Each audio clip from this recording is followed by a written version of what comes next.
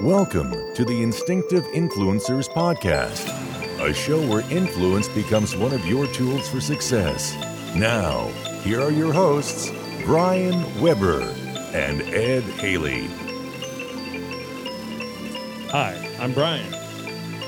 And once again, Ed is not with me today. Instead, I've got an old friend here. And when I said old, I don't mean age. He's not that much older than me. However, I do have an old friend here by the name of John Bonilla. I've known you since 2002, I would say. I think that's when we met. It was 2002. Yeah. Is that when you first got to the old 8th? Good old 8th. Yeah. It was about 2002. Yeah. Right. Yeah. I wanted to say, I just couldn't remember because I knew you all, you, that's where you met Jason and you met Mike Taylor, Jason Duncan, Mike Taylor, David Verismo. You met all them at a different location during a training when you guys were bringing the new aircraft in. And then, so I was already at the unit. I was actually the first Yankee or armament guy that was stuck at that unit. And, they threw me in avionics, and then the armament people started showing up towards the end of 2001, I want to say. And then, everything kicked off, and I think Alpha left and went and did their thing. And then you guys showed back up. So, and that's when we met kind of like, through that, and we've known each other ever since. And it's like, we bumped back and forth into each other. I just left a unit and you were there. You were running the show, killing it out there. So, hey, John, here it is. We are going to talk about this topic right here. We're going to talk about comfortable with being uncomfortable. However, we are not getting into that, and I can't let you off the hook because it is automatic always. So what we're going to do is we're going to jump straight into instinctive response. With instinctive response, then you get to answer the questions as fast as you can. Once we get all that knocked out, then you get to tell us who you are and what you do. Well, fine. Let's go. Let's see what you can learn about me. Let's see. Well, all right. What do you think you'd be good at selling? That's a good one. Use it selling. Yeah. Man, a couple of things come to mind. I just don't know if those are good topics to items to sell, I guess you would say.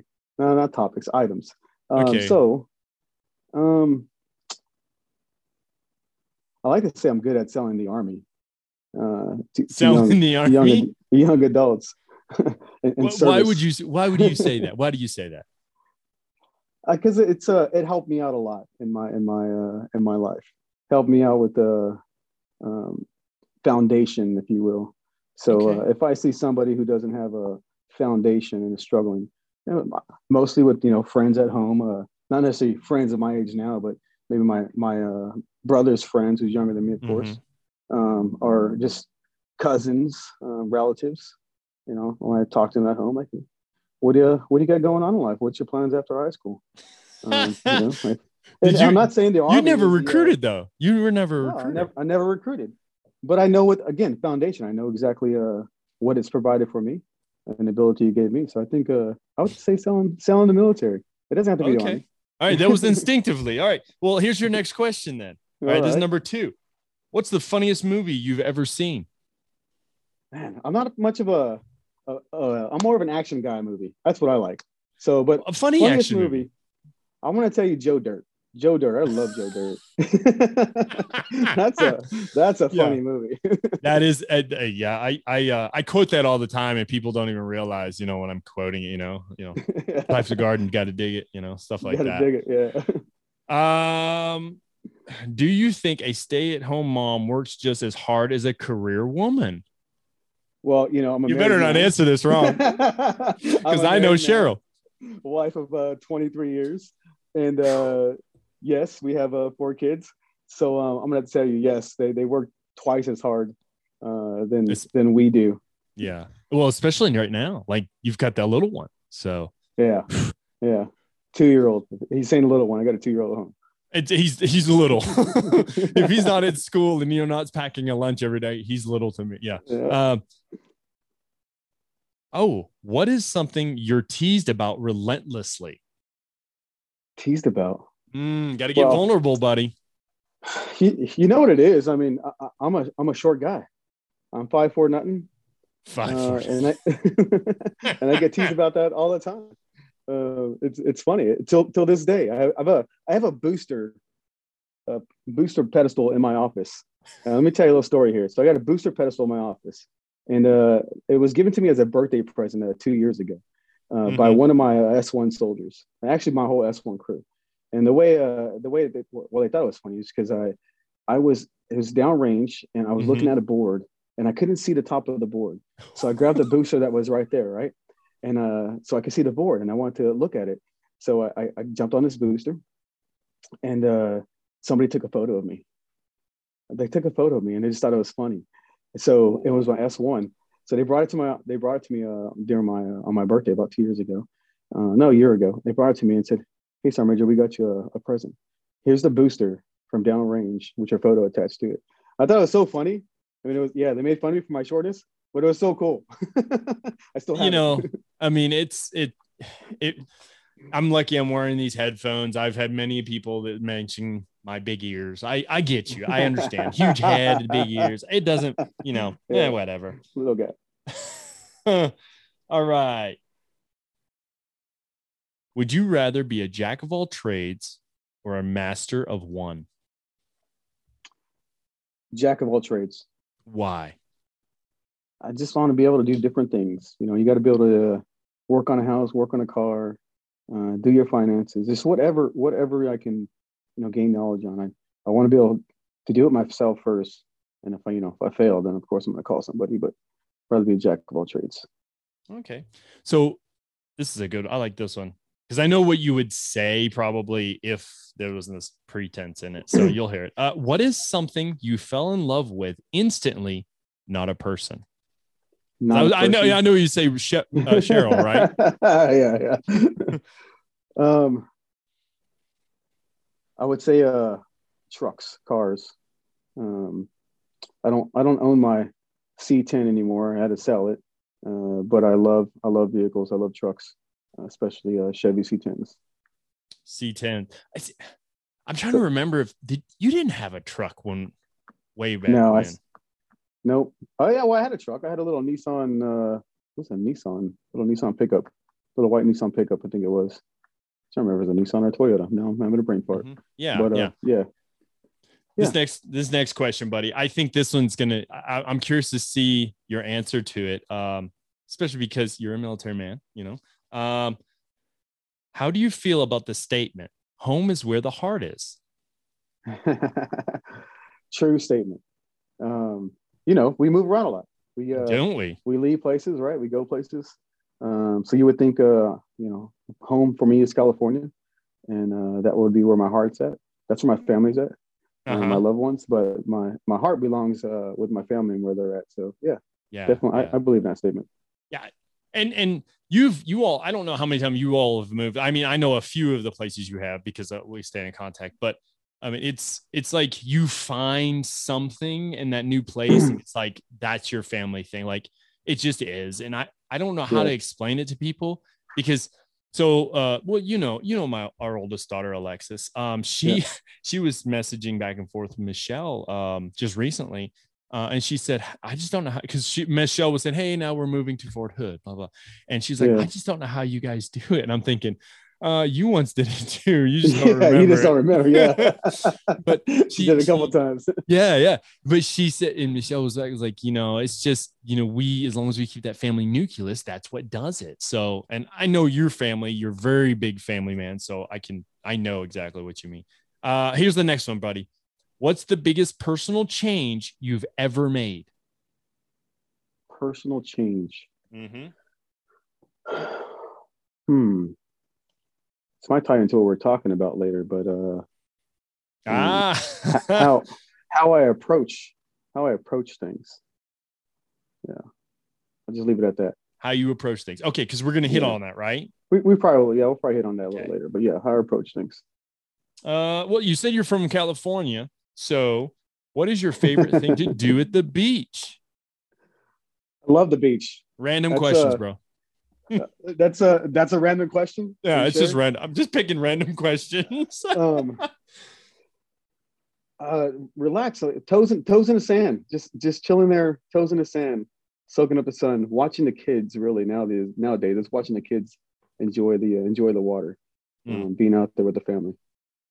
It's always fun. You know, another thing I like out there on the beach is 4th of July. You ever experienced 4th of July on the beach? No, I've never done it before. Is it a show? Pretty cool.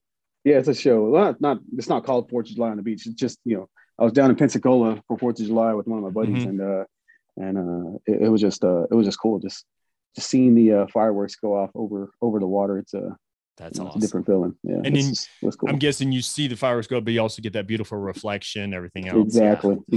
Yeah.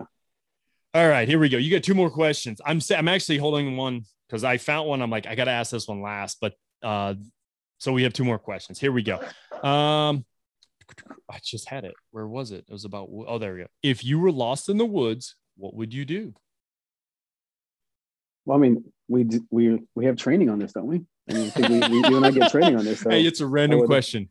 I would backwards track my footsteps and try to get back to where I came from. And yeah, I mean, I wouldn't freak out if that's what you're wondering. It's not something I would do. So I have. I got lost once. I was at Fort Campbell. I was hunting in an area, and I can't remember if it was 11 or 12 or anyway, it was one of the areas. And I got in the middle of the area, and I came down out of the tree stand, and I got turned around. The trees were still had plenty of cover, so I couldn't see the sun. And I've always relied upon the sun as my direction. Like I kind of know what time of day it is. I know where to go. So I couldn't see the sun. My phone had died. I didn't have my map on me. Like there were all these things that and I was like, and for a moment, I'm not joking, John. I'd say a solid 3 minutes. I panicked and I'm looking around trying to figure out which way do I go. But then I told myself, because I remember talking to Jason Duncan one time, and he had mentioned the same thing. And he said, all you have to do is pick a direction at Fort Campbell and walk one way. You're going to hit a road. You're going to hit a road, right? Yeah. And so what did I do? I picked a direction. I grabbed my stuff. I took off, and I actually found my way out. And funny thing, I literally came out the woods. I turned to the right. My Jeep at the time was like maybe 50 meters down this road. So I was like, okay, what was I? You weren't that lost.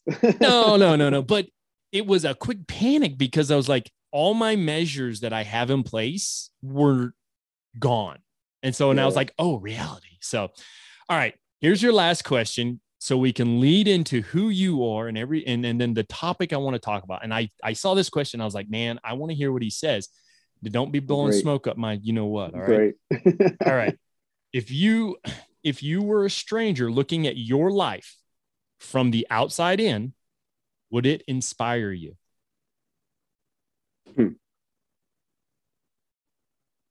Yeah, it would. Yeah. It would. Yeah. I knew that was your answer. Yeah. Just knowing where I came from and, you know, my past. Yeah.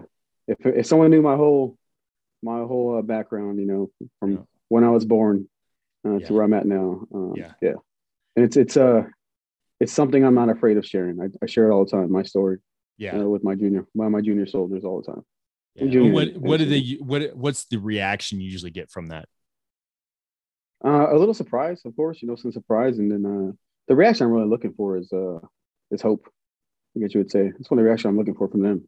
It's hope and know that there's a possibility, right?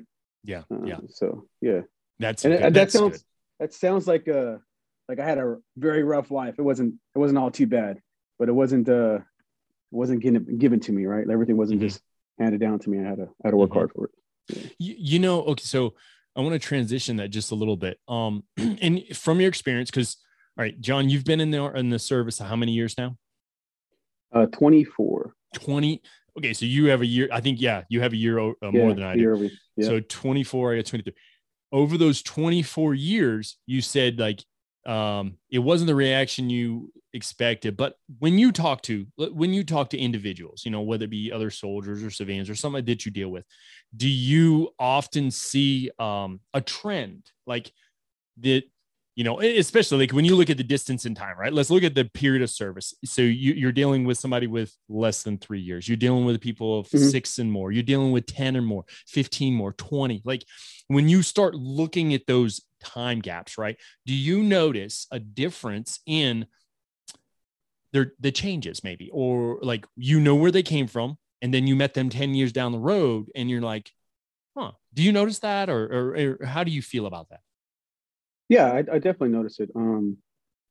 Yeah, I mean, you see a person grow, especially if they stay in the military long enough, and aviation is a small field. We run into people over and over again, and all the time. And sometimes, some people you just thought like, man, I didn't think that person was going to make it, or the opposite. Like I thought that person was really going to succeed, and something must have happened that they prevented themselves from doing it. Yeah, you see it all the time. It's it's funny. Like there are two guys in the Army right now that were in my AIT, and that's it. Yeah. Two of us. That's really? It. That's just two. He's a sergeant major down, I think Hunter. Yeah, I think. Anyways, yeah. And I'm like, and then some people, like, there was a few individuals like I truly respected, my friend. I mean, like, I looked up to them, and I was like, they're not. I thought they'd be like of the world, king of the world. Yeah, but yeah, no, it's surprising. It is. So let's look at some things about you. So you say you're from California. Where at California, brother? So I'm born and raised in Riverside, California. I've been there. Where the river's at? It's not that close. It's not. But yeah, Riverside, California. It's Southern California, of course. It's about an hour inland of Los Angeles. Is that still San Bernardino County? It's no, it's actually Riverside County. San Bernardino County is right next door, but it's it butts up to San Bernardino County. So you grew up there, right? Until you were what age? Right out of high school, 18. So I joined on a delayed. You joined straight in the Army. Yeah, I joined before I even graduated high school, and delayed entry program. I took a month off for summer, and then went straight to basic. Okay. Came in as an 11 mic. So what's that? I was an infantry guy. It was mechanized infantry. That's what the mic stand for, mechanized. Yeah. Before they went to 11 X-ray, or just straight up 11 Bravo now. Okay. So I was 11 mic. Went to basic at Fort Benning, Georgia. I got to experience that, right? Yeah. And then went back to California to station at Fort Irwin for my first 3 years. Yep. I didn't know. That's something I didn't know about you. I didn't know you were stationed at Irwin for that.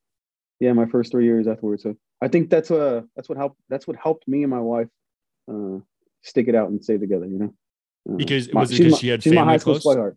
She's my high school sweetheart. Yeah, she has family close. So she's from, same city I'm from. So wait. Were you all married when you joined, or was this after? A year after. So a year after I joined, we got married. She moved out there to Fort Irwin with me about probably a year and a half afterwards. But yeah. So she was your high school sweetheart. And those of you listening, Cheryl, lovely lady. She's birthed 4 children to this man, right? What are the age ranges of those 4 children? You really want me to get into that? Thanks, Brian. I'm just saying, what's it? Do you know your kids' ages? Yeah, no, I know their ages. You've only got one more than me, so it's okay. Son, oldest one, Isaiah, he's 23. Mm-hmm. And then my oldest daughter, Yasmin, she's 22.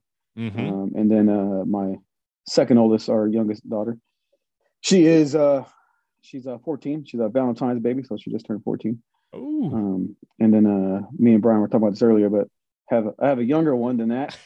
A big age gap here. He's 2 years old. He just turned 2 here on the 5th of February. Yeah. I respect you.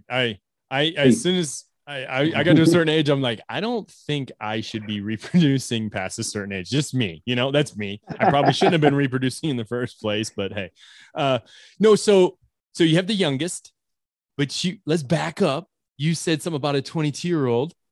Yeah, the 22-year-old happens to have. Yeah, my grandson, Louis. I didn't name all the kids out there. So yeah, Isaiah, Yasmin, Alyssa, and the youngest son is Matthew. And then we have a grandson who's Louis. He'll be 2 here on the 7th of May. So yeah, they're about 3 months apart. Yeah, I remember that. Now, where's Yasmin and the baby living right now? They're at home with my wife right now. Yeah. Oh, are they? Okay. Yeah. I thought to myself, like, I know how you are in your family and how important family is to you. So it's like, it's one of these things, like when you said, "Hey, I'm having another child," John, I thought to myself, good for you, because I know how much you enjoy it. All right. So we got the kids, we married a high school sweetheart. We joined the Army. Oh, then we married a high school sweetheart. You were in 11 series in the infantry. A couple episodes ago, I just episode 99, I recorded with a good friend of mine. He's also an infantryman. But I didn't meet you as an infantryman. I met you as an aviator, or as an aviation mechanic. So how many years did you do the infantry route? So I did 3 years. 3 years stationed out there at Fort Irwin, California, and I decided to course re-enlist. And I'll tell the story real quick. But my platoon leader at the time, a guy by the name of Rex Phillips. I can't find this guy. I've been looking for him everywhere. Really? Like literally trying to find him just to thank him. But anyways, he talked to me about aviation. He knew I was really listening. He was a guy who went from green to gold. Was a 67 Romeo when it was 67 series. And then he talked to me all about aviation and said, "Hey, you might want to think about aviation. Think about the career afterwards, and something to be able to do." So I did. I re-enlisted for aviation. Went back to AIT there at Fort Eustis. What year would that be? That was in late 99, and I graduated early 2000. 2000. Yeah, and then that's when I ended up at Fort Campbell. Fort Campbell was my first duty station as an aviation guy. Yeah. So big change, big difference, right? Oh yeah. Mindset. Yeah. Big difference. So you did this. So it's funny you brought that. You said 67 Romeo. I came in as a 68 X-ray, and then it gets shifted, right? So as we go through. So actually, you graduating, and then you said you went to Campbell, and then I know you were with that other group where y'all went down to Fort Hood for their training, correct? Yeah, UTP. Was there with Dennis Custer, Singletary. Yeah, he was a Sergeant Custer, and then of course the guys Mike and Jason were there with me, and then you remember Wilson. Douglas Wilson? Wilson. Yeah. And then Stephen Florino was out there. I'm not sure if you remember him or not, but he retired as a captain. He's out there at Rucker right now. No way. But then so I forgot. Yeah, we left there. When we left to go to UTP, we were with 8th 101, and we were in Charlie. If I'm not mistaken, Charlie. No, was it Charlie? Yeah. Did we come back and go to Bravo? Yep. I can't remember how that worked. Yeah, you transitioned over to Bravo. Yeah. Okay. Yeah. Yeah. So you were the Charlie Lifeblood, I think it was. Yeah, that's right. Something like that, and then y'all moved over to Bravo Bandits. We got back, and I've got hold on. I got something I can show you too. I don't know if I can pick it up with both arms, but there we go. And this was. Oh, check that out. Yeah, this was in our battalion. Huh? Is that from Korea? No. See the mask on it. So they put that mask on it. This is what happened. We went through a lot of changes when they went to Afghanistan the first time. And do you remember Daryl Palmer? Mm-hmm. You remember? Yeah. Because he was friends with our kind of platoon sergeant when we were in Iraq together, which we're going to get into that. So he had changed it to the Bonsai Bandits for a little while. And because he did that, they made up that, and they just never took it off. So they've had it. That's funny. Right. When we shut down, because I helped shut it down, they were trying to get rid of these things. I was like, I'll keep that. Like, if there was anybody in that battalion that had been in that company the longest, I know I was. So at the time, I'm like, you've been there a lot. Yeah. Well, and we're going to talk about this right here, in a few minutes. So you came to that, and then we met probably about 2002. And not long after that, we got to go on an adventure together as young men. No idea what to do. Being scared. Yeah, it's like you realize this is going to kind of lead into your uncomfortable discussion, but you realize it's like you're not going to have the answers to every single thing, right? And it's like you can only rely upon so much training and so much intuition. And I think, and you'll probably relate to that, it's like the situation you and I were in Iraq during the invasion, it was unique. I mean, least to speak, you know, and I would not downplay it or say it was horrible. It was unique because the things we were doing. But I mean, you know, what would you put it as? I would also say that we were young men then. We were E4s, C5s, right? Were you at least our group there. I was I was sergeant.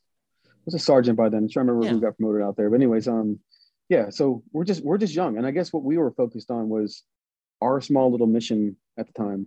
Mm-hmm. Like, we didn't see the big picture. We had no idea, you know, what was going to happen. Right. No. So we were just worried about turning wrenches, making maintenance happen, and making sure our aircraft are ready to go.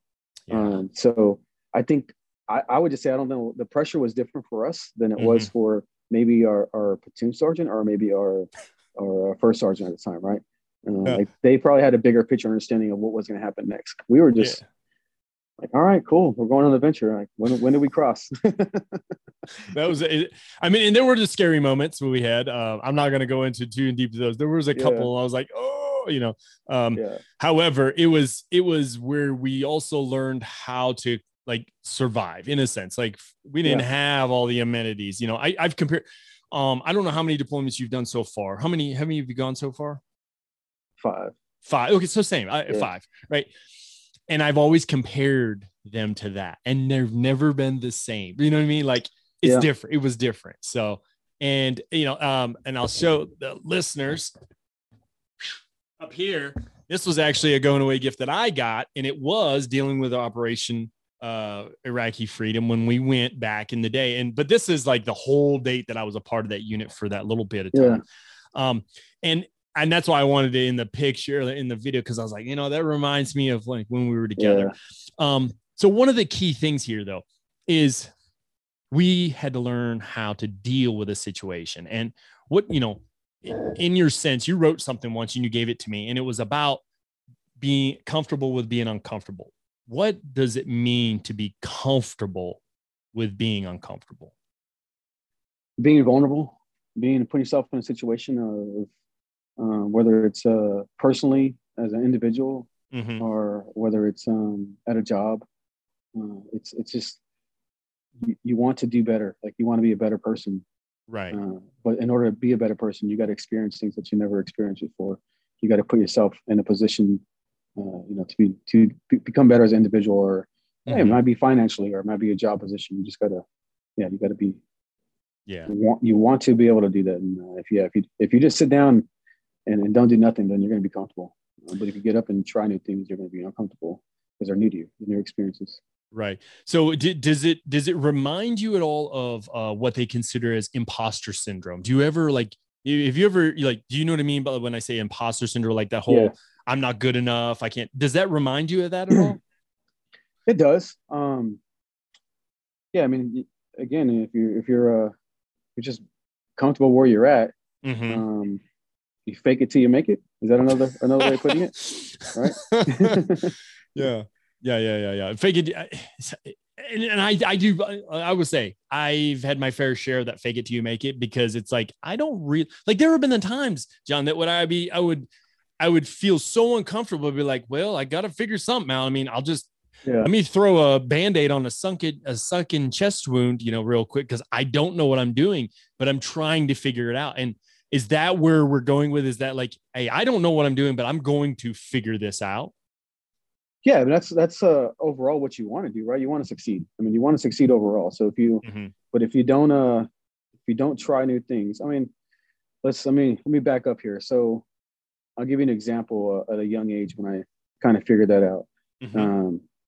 I'll go back to high school. That's how far back I'm going to go. I'm in high school. Oh no! I graduated in '97, by the way. But you know, I grew up with needs. Of course, we all have needs, but I needed to fend for myself, if you will. Like, no one was going to give me anything. So part of that's getting a job. So I worked at a young age at Burger King.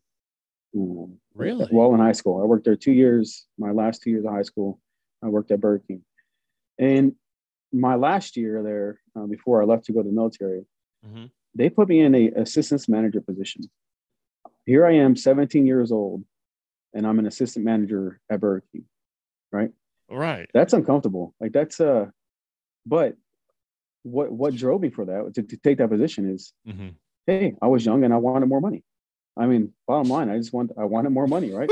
I wanted to be able to buy the things I could buy and spoil the lady I had in my right hand, Cheryl. But that was an uncomfortable position. That was something that I wasn't sure. Like I looked at myself in the mirror, like I'm 17 years old. And you want me to be an assistant manager?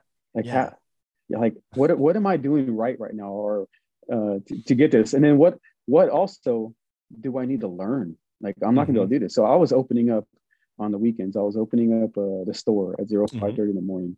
I'll show up at 4:30 while the night shift was there, and I would open the store up, to make sure everything was ready to go. Did my inventories for all the food and everything else that goes with it, and submitting that inventory and just but being a boss at a young age to a shift, if you will, that was very uncomfortable, but I had to learn how to do it, right? And then and again, something is driving you to do that. So I guess I would say I learned pretty young on what leadership sort of meant at the time. I didn't fully understand it, but sort of. Right. Well, I mean, you just posed two questions that I think not enough people ask, right? They think to me. So you said two things. One was, what am I doing right? And then what do I need to do a good job? And when you say that, like some people just, they don't think in that manner. And that's the whole point about this show is like, Ed and I try to bring in different opinions and everything and different mindsets. And it's often, this is crazy, you're going to think I'm nuts, but what you're saying is what I often hear. You know what I mean? Like it's that idea of what do I need to do? One, to progress myself, to make myself better, to better serve. In a sense, that's kind of where I'm getting. What do you think? No, absolutely. And that's, so it started then, right? I mean, for me, it started then, but it starts, it hasn't changed. That has not changed one bit. As you know, I'm here in Leavenworth right now for a course. And, one of the things we were talking about is, what do you bring to the table? Like, so when you get to your new unit, what do you bring to the table? Yeah, I like that. So you gotta understand you first and your capabilities and what you can bring to the table. And then you see how you can fit that into the group. And we're talking about building cohesive teams here. But how do you fit that into the group? How do you, what you bring to the table fits into the group and it helps everyone else around you become better. So yeah, it's important. Like you can't just stop there. You always got to constantly think. I heard you say something earlier in one of your earlier podcasts. I can't remember what the word you use, but I'll just say expert is it made me think of. Mastery maybe? Yeah, it was mastery. It was. Okay. I don't like the word expert. Yeah, I don't. Yeah. You can be an expert at shooting your rifle. You can be an expert at maybe getting a 300 on the APFP test because there's nothing you can go after that, right? But if you call yourself an expert at something, you stop growing. You stop becoming a learning person. Like, absolutely. So you got to continue to master, right? But you just can't say I'm an expert at this because then you stop growing. So that's important. Yeah. I love that. I love that word. I love that word. Master to me, because mastery is that it's continuous growth, right? It's the continuous looking at things. You've worked yourself. I've seen you've worked at the platoon level, the platoon sergeant, the company level, the battalion level. Now you go to like and you're working at these levels, at different levels. Now, what does the previous one do for you? Well, it just helps set you up with some general knowledge, but you don't know everything when you get there. You're not master, you're not expert at it, but you learn to become a master of the skills required.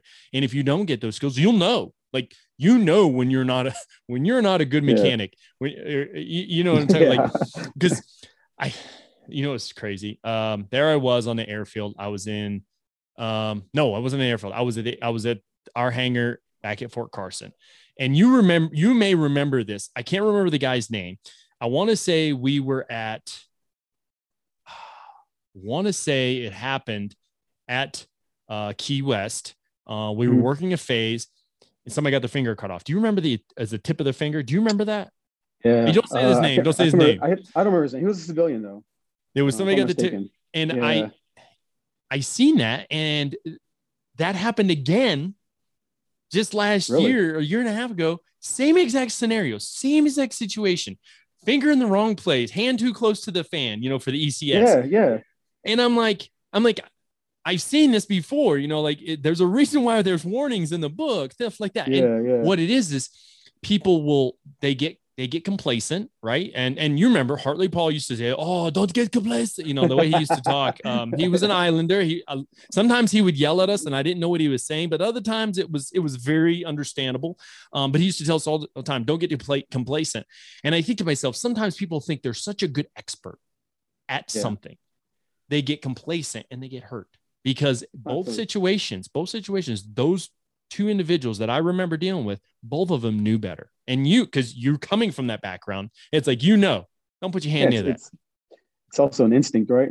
When you open that door up, you're supposed to, first thing you do is take that, unplug that little fan there. Yeah. That fan ain't no joke. Hey, let me tell you, listeners, if you've never dealt with an ECS system and the little fan that goes in there, it moves so fast and you can't even see, like you can see through it and you're like, don't put anything in that hole. But it's funny. You brought up mastery, and I think mastery is a good way. It's a good thing to kind of bounce off into this next question I was going to hit on. Okay. I think I got what you said, what you meant, but what influenced you to take on the mindset?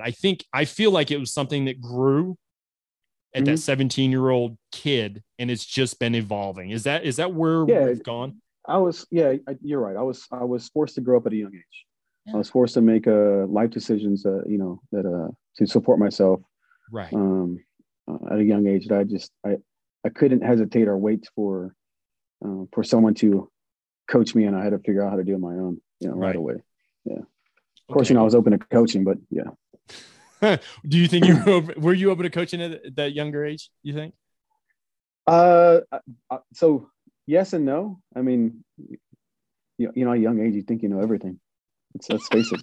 Because I can tell you my answer. Nope. My daughter thinks they know everything. If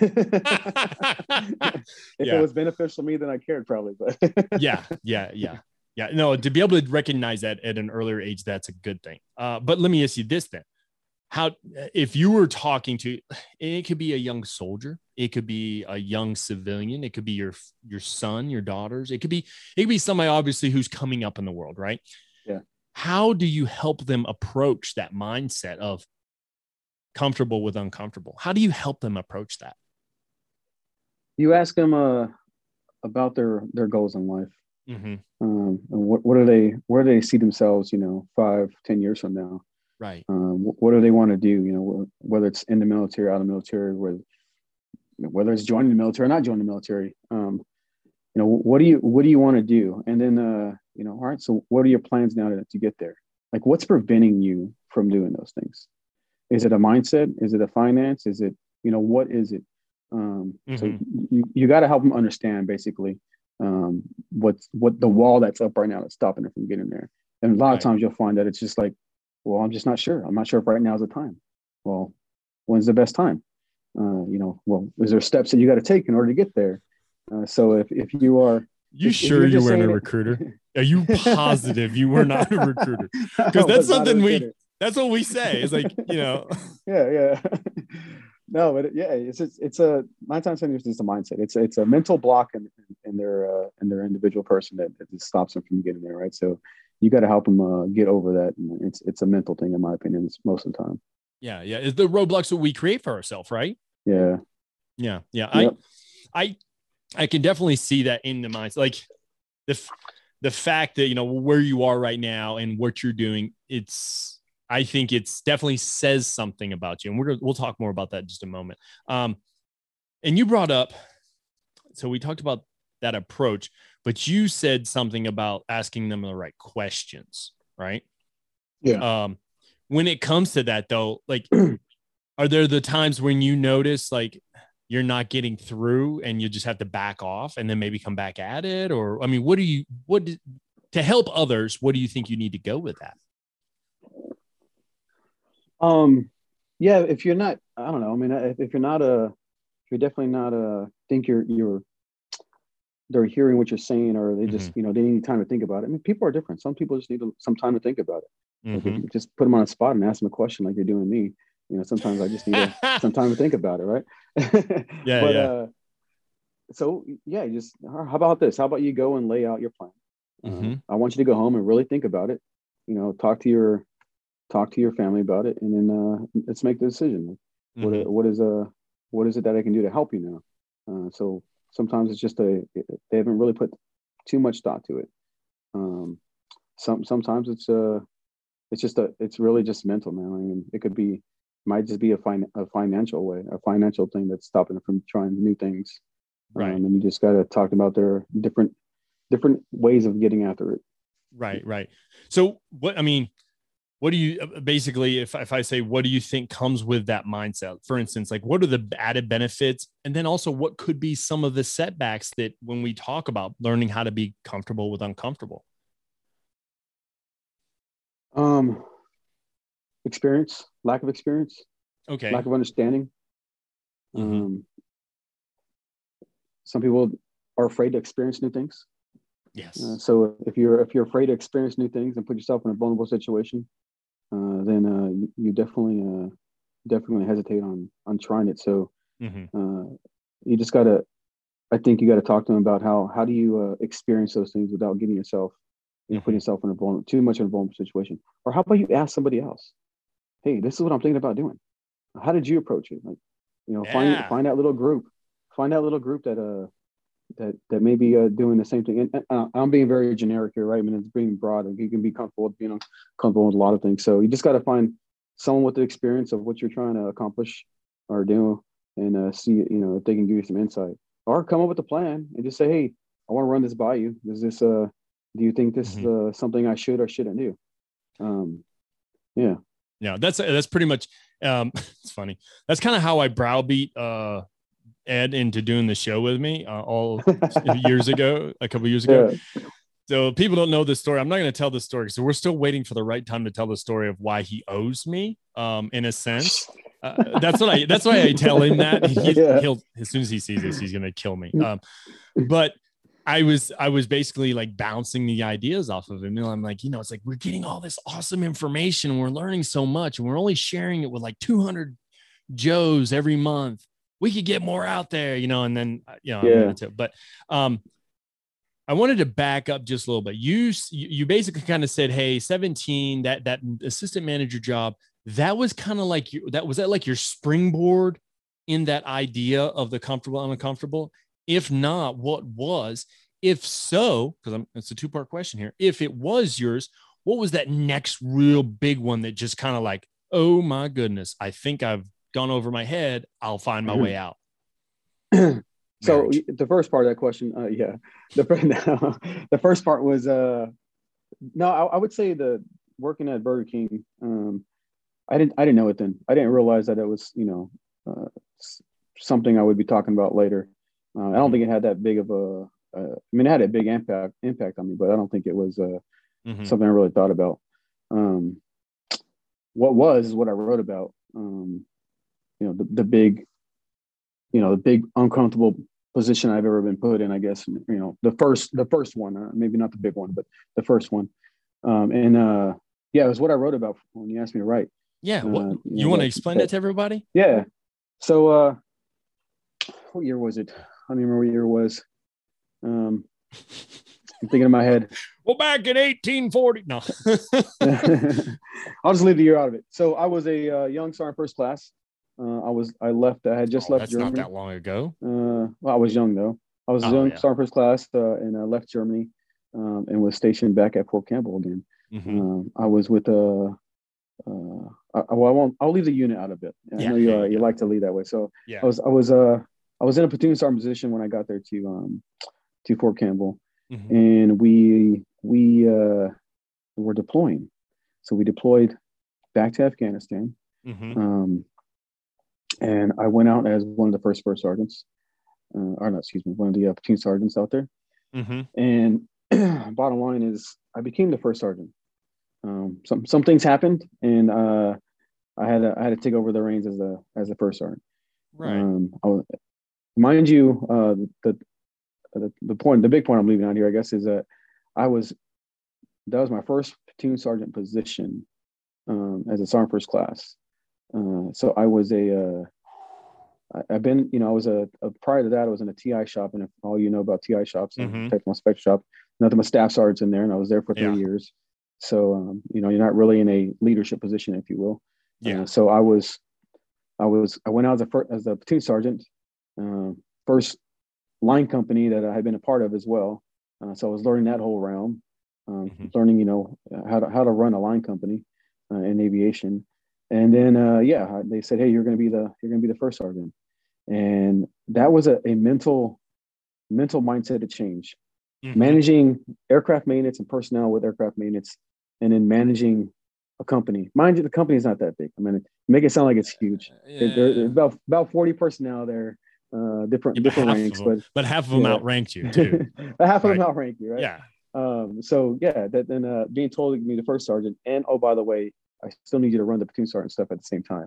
That was hard, and it was it was a mindset change, because I had to learn about the administration part, the human resource part, if you will, of running a company, and so for me that was it was scary. I just didn't know. What was expected of me. So I had a pretty long talk with the sergeant major at the time, and he convinced me that I was the right guy to take it on. And I said, well, if you have faith in me and you believe in me, and again, go back to I must be doing something right. Go back and identify what I am doing right, and then try to gain on that. And then really after that was learning what I need to do. Like, what is my job really going to be now? And that's when going back to what we talked about a minute ago, I lacked the experience, right? Right. But what I didn't lack is peers to talk to you and to ask them, hey, what should I be doing? How can I do this? Yeah. Right. And surround yourself with the right people. You can't go ask everybody. You gotta find the right one. And there was a first sergeant within the squadron that I talked to, and she helped me out a lot. Wait, this is when I was with you. We were in different units, but we were in the same location. Oh, okay. Because as soon as you said, I was like, oh, I know, but with that, right? You said that you didn't know what to do. Was there that moment of imposter syndrome did it creep into you and almost create like a negative vibe at all? It kind of did, because I didn't want to fail.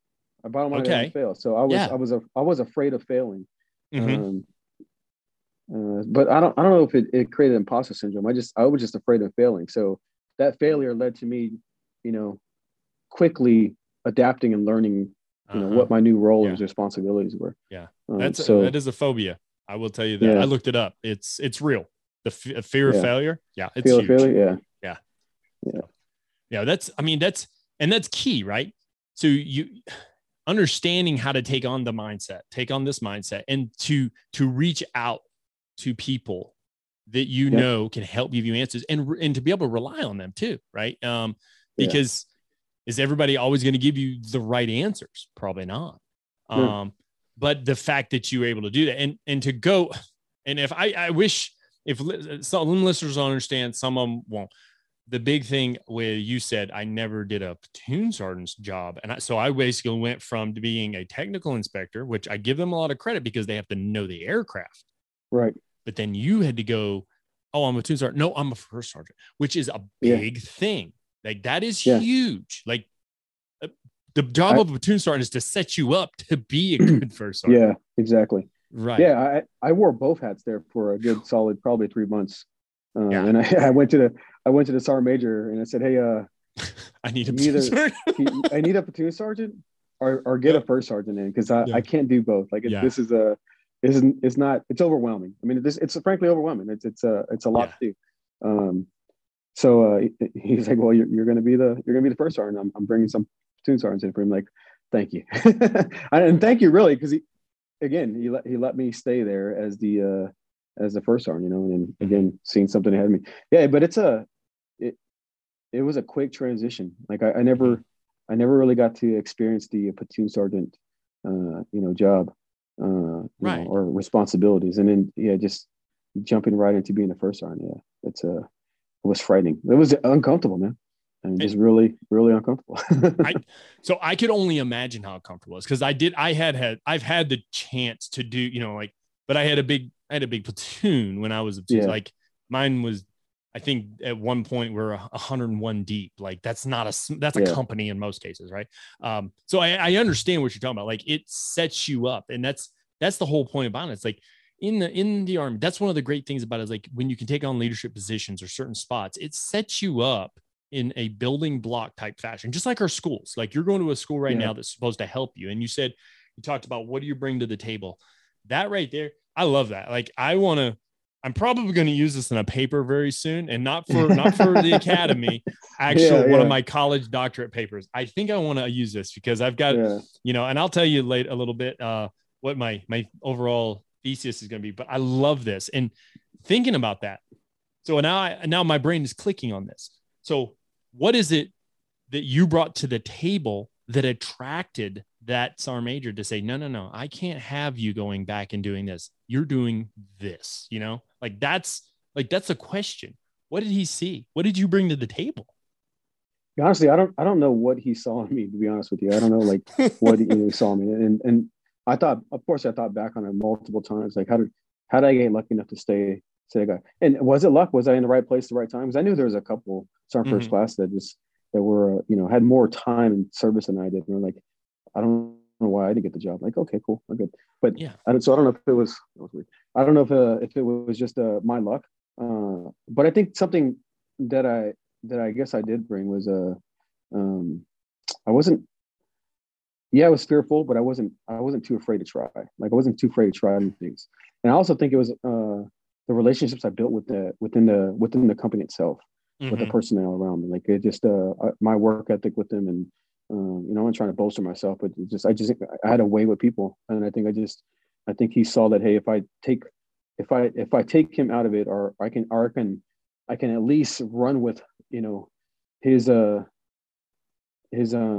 how I am with the personnel, and how I work with them, our relationship with them, and how much of a cohesive team we have. I think that's probably part of it, but I really don't know. I really don't know, what it was. The guy that I'm talking about was a really quiet guy. So I couldn't really, I've asked him a few times, like, I couldn't gauge it. I couldn't. And I don't know. And I really don't think it was the commander at the time that decided to allow me to stay as well. Because him and I always didn't see eye to eye. I'm not talking about the company commander. I'm talking about the squadron commander. Yeah. And that happens though. I mean, we have to expect that. Like, it's not like in whether it be in a civilian entity or military or a community service or church organization, whatever it is, you're not going to always see eye to eye.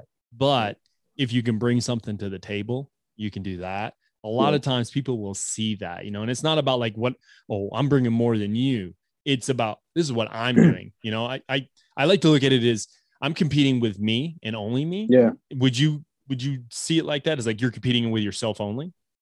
Yeah, definitely. I wasn't competing with anyone else. It definitely was. It was myself. I had to adapt. And maybe that's what he saw. I had the ability to adapt and overcome, the circumstance at the time. So I think that's what it was that he probably saw in me. I don't know exactly what it was, but I definitely didn't say no. I definitely didn't back down to it. Yeah. Well, that's remarkable. And that's like, that is a big reason why, like, I had that, you wrote that thing for me.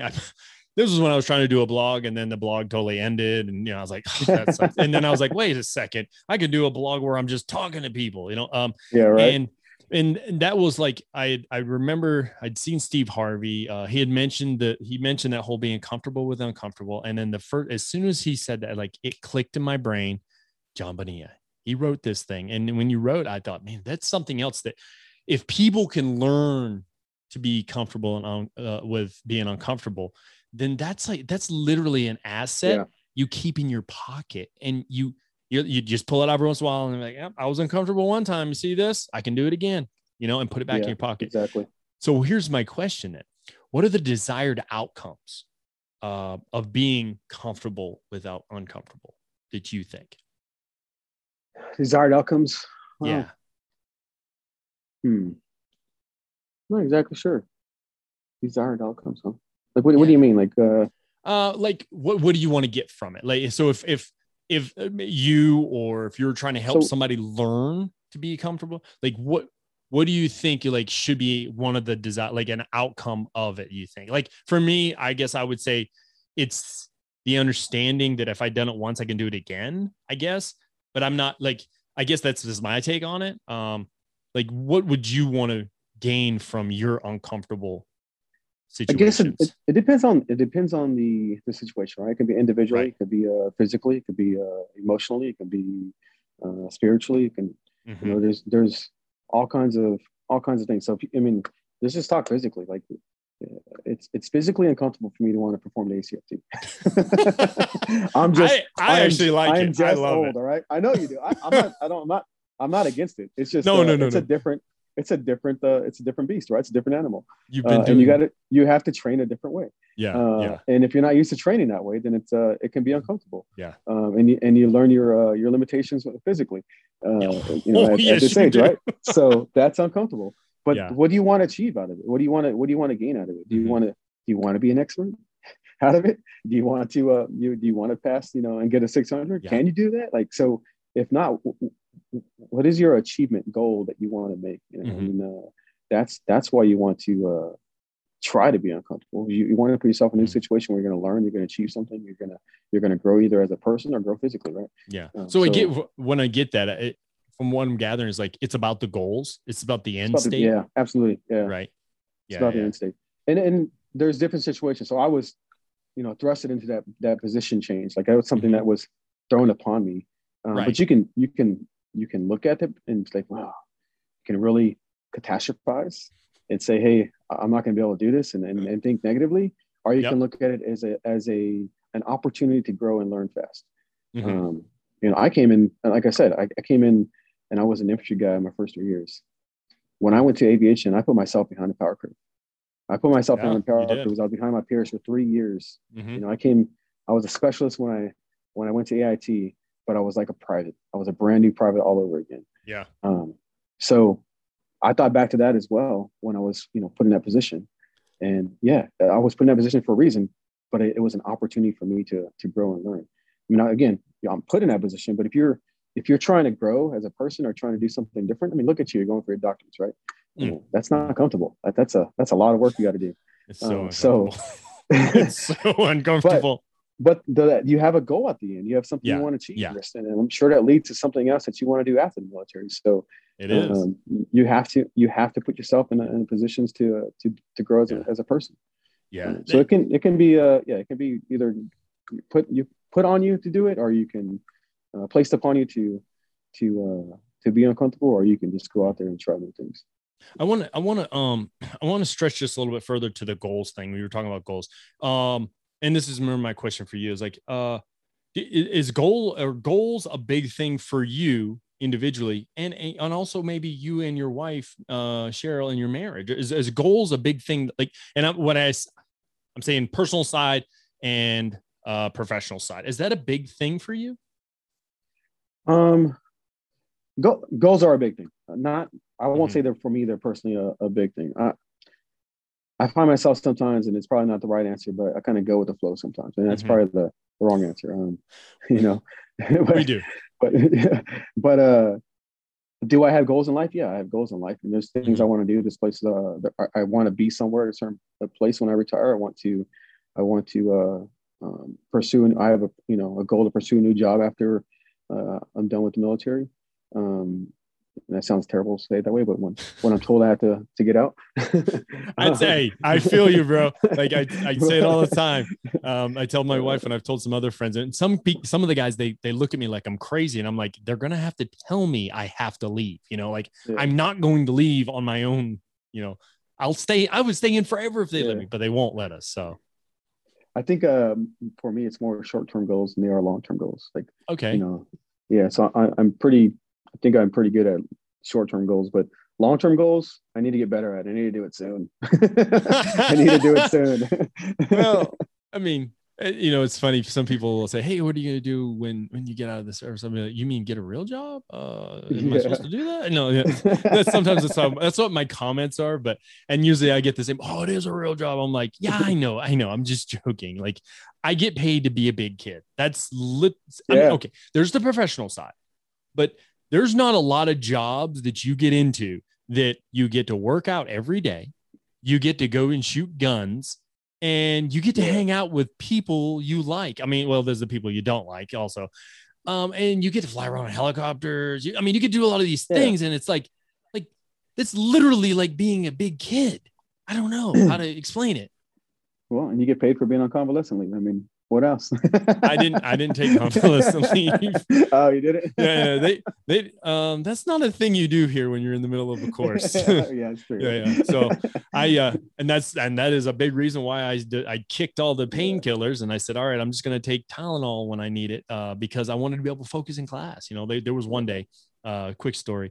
I'm sitting in class and I'm in Department of Joint Operations and I'm in there. And he starts talking about something. And I had taken, I was still dealing with the pain in the shoulder. I had taken a Percocet because I was prescribed them. Yes. Yeah. I took one early that morning and I'm sitting there and I am just like, I'm not focused. I'm in the room, but I'm not in the room. There was just, and I was like, yeah, I can't have this anymore. So I kicked those bad boys. I was like, I'm just going to deal with the pain until it heals. Because I couldn't focus, and that's important. Yeah. And I think that's so let's take that as a metaphor in life too. That whole, sometimes we get so uncomfortable that we get outside of our own body. Right. Or we withdraw. And when we do that, it's like, we're not actually living, we're not trying to experience it, to learn from it, to gain that knowledge, to understand it for mastery. I mean, there are things that we can do that can help us get involved. And I think a big part of it, John, is not being scared right off the bat. Like, it's okay to have a little fear, but don't let the fear overtake you. You said something there a minute ago, living, we're not living. And I was listening to, I listen to all kinds of podcasts and, different things, read books. I do audiobooks. I don't really read books anymore. I do the audio thing. I listen more when I'm driving. Right. Yeah. And the question was, are you alive? Are you just alive or are you living? Like, being alive is just being in a moment where you're at and just what you're doing right now, right? Yeah. But living is going out and doing new things, trying new things, putting yourself in uncomfortable situations. Not that it gets you killed or anything like that, but just trying new things that you want to live life to its fullest and live, try new things. So again, it goes back to, you want to live as just a regular physical person, or do you want to be like you, Brian, physically fit? I wish. No, I'm not that. I'm not that fit. I can introduce you to a guy that kills me. Actually, I had him on the show. So let me ask you this then. Like, I know you've done it, and because I've done it also. Because you're living in Carson area, you climb Pikes Peak. How many times have you done it so far? Once? I've only done it once. Once, yeah. When you completed that feat, because that is a feat. I don't care what anybody says. When you complete it, how did you feel? Oh man. Well, tired. I was definitely tired. I ran out of water. I was looking at some photos, and I could see that I had a heat stroke or something coming on. I was dehydrated, and I didn't realize it. But to answer your question, I felt accomplished, man. It was so awesome. Just when you get to a certain point, you're like, I'm not sure if I can do this. Like, I'm not sure if I want to finish this. Yes. It's because it's exhausting. Yes. And what I didn't have with me, I don't know if you had it with you. I didn't take an oxygen tank with me. I didn't take any, little oxygen tanks. I didn't take it. I didn't even think about taking it. No. But I didn't know it was a thing. Man, I was ecstatic. Like, feeling like you're on top of the world. I mean, I know it's not it's not Everest, but man, it's just, it was just awesome. Just being up there and looking back down once in a while, like reminding yourself, well, yeah, I'm doing this. Like, and there's the purpose is accomplishment. There was nothing else, man. I'm physically, for me as an individual, it's like, I want to just do this. I want to climb Pikes Peak and see if I have it in me. Yeah. Would you consider that to be one of your most, one of the hardest physical events you've ever done? Yeah, definitely one of the hardest. And it's kind of funny because I didn't do a whole lot of training for it. I mean, I didn't do my commander at the time, we would climb not what's it called? Cheyenne Mountain. No, Cheyenne Mountain. Yeah, we did. I would do the stairs too. You know, but that was the extent of the training I would do, like stairs. And I think we did Cheyenne Mountain once or twice. Yeah, at least once, but maybe twice. Yeah. But yeah, when we got there and at the base of it and started walking, it was fun in the beginning because we're talking. You know, we're just going along. There wasn't I wasn't trying to go faster than anyone else. I was just staying with the group. You know, I wasn't trying to, like you're going to do an ultra marathon. You just want to finish, right? That's all you want to do. You just want to finish. It's a goal, right? Yeah. So, but it got to a point where like I just hit myself, like, am I going to finish this thing? And I stopped to change my socks out at one point. And really, I stopped to change my socks out at one point. And the group that I was with kept going, and I was okay with it. Like, we're going to keep going. I was like, yeah, go for it. And after that, I was about a little more than halfway through. I was by myself the rest of the way. So there was it was not just climbing it, but just a lot of thinking going on, like just mental thinking going on. And I enjoyed it. I had fun. I got to the top, and I was just again on top of the world, man. I didn't want to come back down.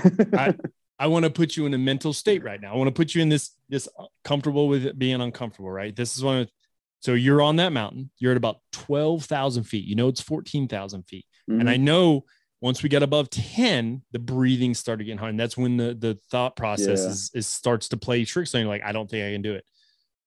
What makes you go on? Finishing. I think just the fact that you're so close, you want to finish it, and then you ask yourself, is it worth walking back down, or do you want to go back up, right? But at that 12,000 level, 12,000 foot mark, you're looking up, and it's up there, man. It's steep. It's still steep. It doesn't get easier, right? So it's overcoming that mental block of I am able and capable of doing this. I have nothing physically really going on wrong with me. I'm just tired. I mean, but hey, we're all tired. Like at some point you're just tired. Like, my legs hurt. Okay. This is maybe not the worst I've ever been. But I'm going to feel it tomorrow, but I can do this. You're just talking to yourself and then really just find an internal motivation and internal, reason to go. And then you just know people are up there waiting on you. I think another thing was, so that was 2 years ago when I did that. It was right before I took over my current position. And I'm a true believer of leading by example. And I think another thing that went to my head was just thinking, if I can get up to the top of this thing and go back down and tell my soldiers that, hey, this old man climbed Pikes Peak and I was able to do it. You can do anything. Like, why can't you try it and do it? That was just just finding motivation around you, reasons to finish. That's crazy.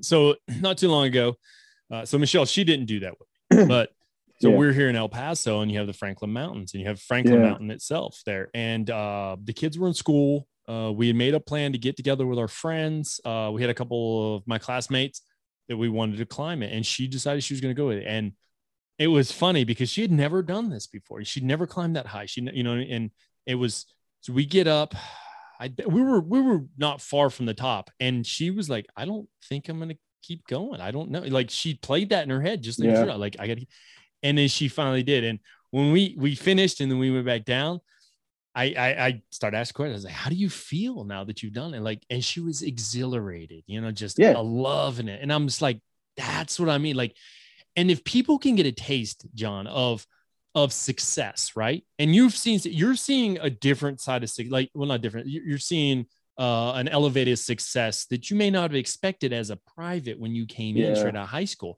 You're seeing that success now when you're at the top of that mountain, and you could say at the top of the mountain, but you would also probably say, oh, well, I still got a lot of climbing to do. Got it. But you're still at a peak, and you're looking at where you came from to where you are, and think about, like, all those moments of being uncomfortable, but still saying, nope, I'm going to do it. Nope, I'm going to do it. Nope, I'm going to do it. That's important. Wouldn't you say? Oh, absolutely. It's hard work, man. It just gives you a sense of accomplishment and joy. That's amazing. You have to experience it to know it. I mean, so just think about the best thing the best thing you probably accomplished in your life or as an individual, and just think about, like, the moment what you felt at that moment, and just apply that to anything else that you want to do. just, hey, that's the mindset I want to feel, or the emotions I want to feel again, and what I want to do. Like, even if it's baby steps to get there, just setting small goals at a time to get there. And then once you achieve the overall goal, you can definitely, it's power. It's embracing it. It definitely makes you feel really good. That's good. That's great. So that helps me transition towards the end of the show, my friend, because we can't stay on here all day. I know, I'm enjoying this. I know I could talk leadership, motivation, all these different things for hours. And I'll leave it at that for right now. But so you're about to make a huge move. You guys are going to leave Carson. You're going to head out towards the Rucker area because you're moving to another leveled position, and you're actually in school to do this.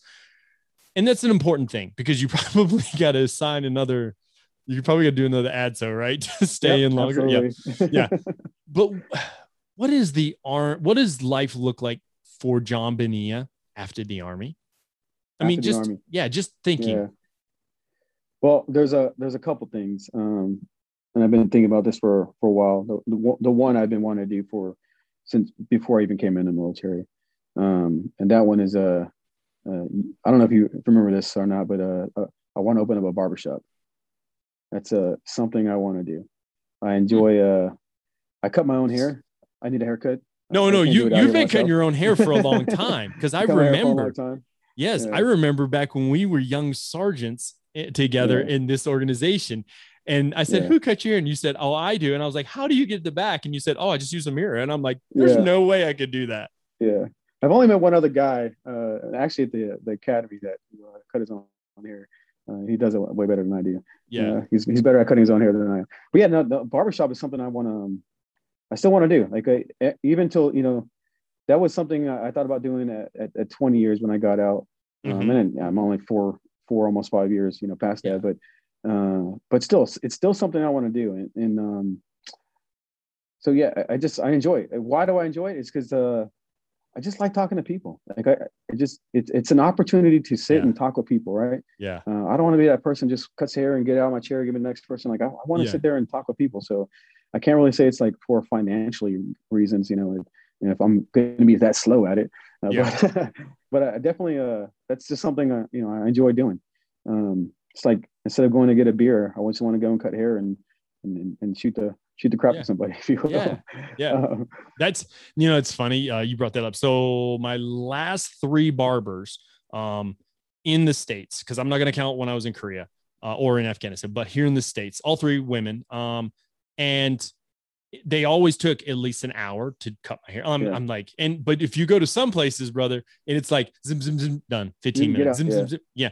But it's an experience. And to be able to like, man, I'm kind of excited for you right now. Like, I want to see where this goes. Like, does he open his shop? Does he just start cutting? Like there's a lot of things, and it's pretty good supplemental to retirement, I would consider.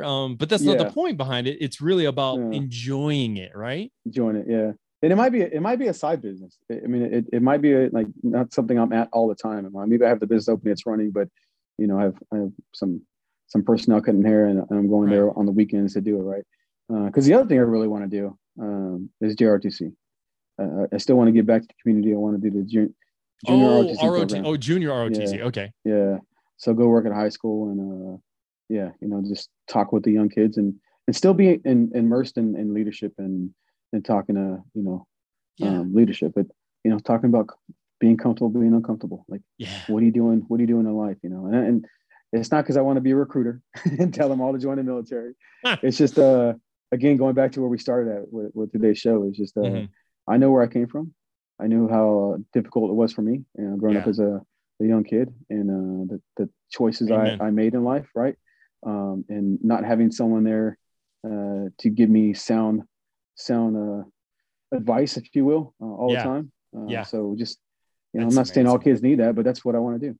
Yeah, that's just awesome, man. Like to be able to want to give back like that and still be involved. I think you can do it as a barber and an ROTC instructor at the same time. You could.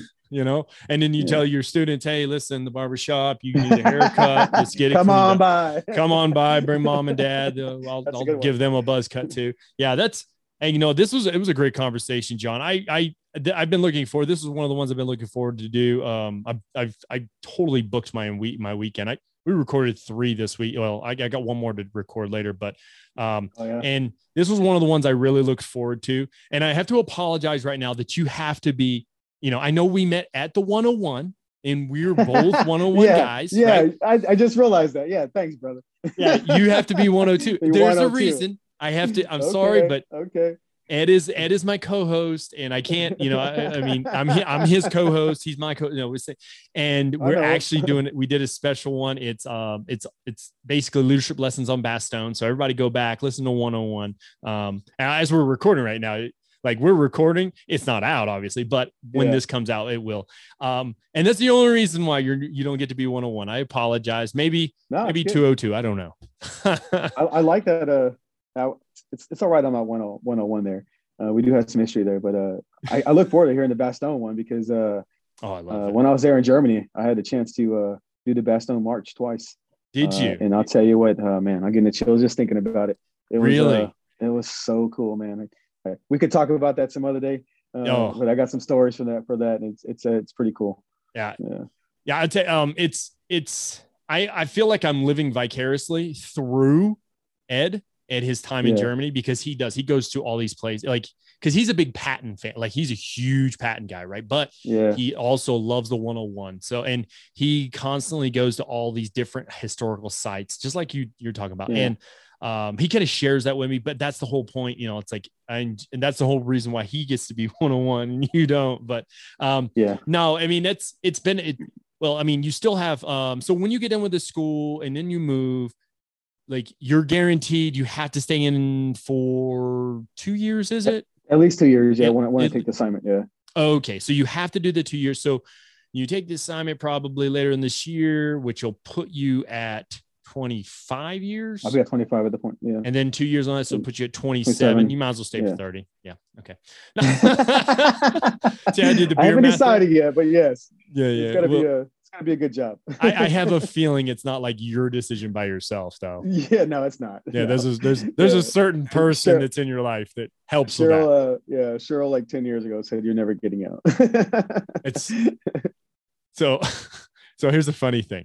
I said the same. I told Michelle I hit 20, I'm getting out. And then I hit 20. I'm like, I'm really enjoying what I'm doing. She's like, you're not getting out, are you? And I'm like, no. and then we finally get selected to come here, go to school. And I'm like, I might as well just do 30. I'm in my 23. It's only 6 more. She's like, it's 6 more years. Yeah. But I get you, my friend. Hey, John, thank you so very much for wanting to participate in the show today. And the topic, obviously it was your topic. I just wanted to kind of talk about it and teach listeners if they wanted to. Thank you very much. I appreciate you want to be on the show. I know you've listened to a little bit here and there, and I hope our pathway gets to cross again at some point. No, we don't know. But is there anything you'd like to tell the listeners before I end out the show, my friend? So I heard you in the past talk about some philosophy and what a philosophy is. So what is my philosophy or someone else's philosophy, right? So if you don't mind, I want to share something because I talk about it quite often with some soldiers of mine. And that's funny. You brought that up, right? Yeah. That was one of the things I had on this little thing that I sent you. And then I was like, he probably won't want to talk about it. So I erased it. I'm not joking. Oh, really?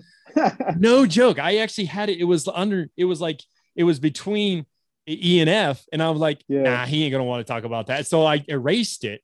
Please tell us about it. No. So I talk about it often with, and it's nothing new to anyone in the military. It's the 3 C's. If you're familiar with the 3 C's, character, competence, and commitment. Mm-hmm. I talk about it all the time with soldiers and just, character being you as a person, your values, moral and ethical values, and what's expected of you as a soldier, as a human being, period, man. Just a human being and a dignity, respect for other people, so it's character is something that's being shaped into you when you start growing as a person, and you can change it throughout. It might be hard to change, but you got to think about your character and just how you treat other people and the choices you make, right? And there's competence. Competence is competent at your job, and that's where the vulnerability comes in and being uncomfortable. But you got to be competent, a competent person. So you got to be a competent leader. You got to be competent with the things you do throughout life. So how you treat other people is important. Yes. Being able to do your job or treat other people how you want to treat them. So yeah, you have competence, character competence, and then the last one's commitment. You can't do the other two without being committed. Bottom line, you have to be committed. So the way I like to frame that up is when you're committed to other people, to the person to your left and right, you're going to treat them with character, the proper character, right? Yeah. When you're committed to the organization and to the organization, you're going to be competent at your job. You're going to continue to grow and progress and become the best version of you that you can be. So when you're committed, competence and character comes naturally. Yeah. That's going to come with no problem. So I like to tell people, just be committed. Be committed all the time. Be committed to the person to your left. Let me start backwards. Be committed to yourself first. There you go. To be the best person you can be. Yeah. Committed to being the best version you can be in, at your job. Committed to the person to your left and right, because you're going to treat them, with dignity and respect. Committed to your organization, whether it's a job or a unit, and if you're committed to that organization and their mission and what they stand for, you're going to be the best leader you can possibly be. So that's something I talk about quite often with soldiers. Is my in brief with them when they come in. I'm actually going to do here at the end of the month. End of March. I'm going to do a BLC graduation. Okay. Oh, you're gonna speak at it? Yeah. So I'm gonna probably talk about a little about those 3 C's. Hopefully a little better than what I just did right now. But just think about that. That's nothing new. Just get on the leadership manual there, and you'll see character, competence, and commitment. Oh, absolutely. Yeah. Especially with especially 6-22. Yeah. You're gonna find it. I'll tell you something when we get off air, because I just I wrote something down and it clicked in my brain. But getting to speak, I would tell you what, getting to speak to a group of BLC, I got to do it almost every month for almost 3 years, or just under 3 years. Forgot about that. Yeah. And I got to do it, but I got to do it for the whole class, and the whole class would be like 200 something people. And, it's just, and it's like, what do you bring to the table to help educate them? And that's what, that's why I loved that job so much, man. That's your 3 C's and how you went about talking about that hits home big time. And I'll tell you what I wrote. So you can't see it on the board right now, what I wrote over here as you're finishing up, because I'm going to throw it as an option for you there. Anyway, all right.